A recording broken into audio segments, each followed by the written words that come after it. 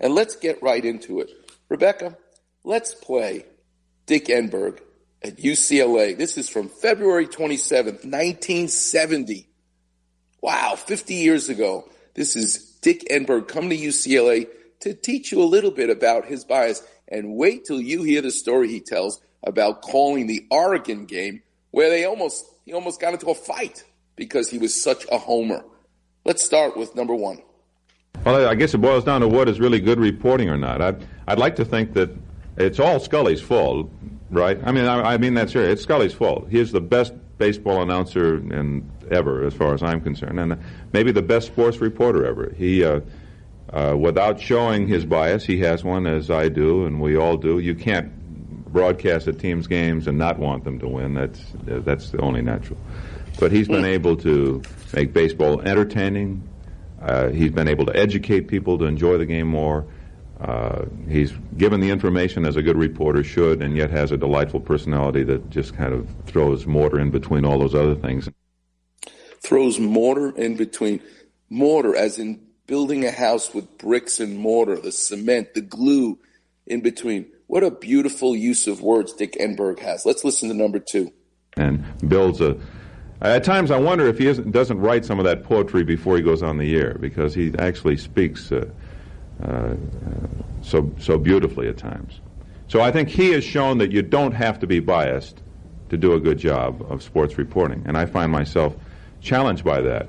I would never have called the games the way I do now when I did the Indiana games in the Big Ten. There was no question about, you gave credit to the other team, sure, but I mean, you called the bad calls right with the crowd, and you were a member of the crowd.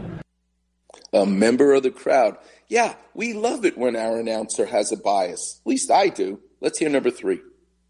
And I'd like to think that maybe we're just a little more sophisticated out here. We have that isn't really true, but what is true is that about 20% of your audience, because of the migrant nature of Los Angeles and Southern California, about 20% of your audience really is not rooting for your team. About 20% don't want UCLA to win, maybe more because they've been on top and it's natural to root for the underdog. About 20% of the Angel audience want the Indians to win, or if we're playing the Tigers, want them to win. Same with the Dodgers, same with the Rams. You go to the Coliseum, and although there's the feeling the Rams are the home team, there's still plenty of applause for the other team when they do well. So you're insulting that 20% whenever you become that biased in your own reporting, and it's it's been the toughest thing for me to face, and I'm not sure I've accomplished it yet. Well, let's listen to a hilarious story where Dick Enberg, the UCLA homer, is now up in Oregon calling the game for UCLA, and those fans, they know he's a homer and they don't like it. Let's go to number four. The only feedback I get that supports maybe that I'm hitting a happy medium is, for example, the Oregon game. I got a lot of mail. I made one very unfortunate comment that I thought was innocent at the moment, but apparently was not.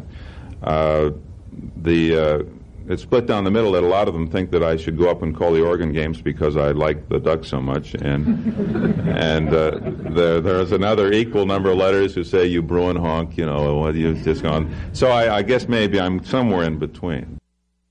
Well, here's the story about a fan picking a fight with him. Number five. Finally, at the peak of all this excitement, this one character is coming down and he's hitting me physically in the back, saying, sit down, and hitting me. And I'm trying to give him a stand of love, but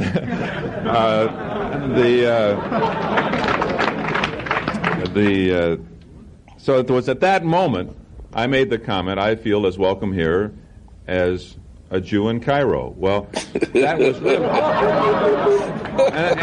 it was no more than to express, it was an unfortunate simile. Number six.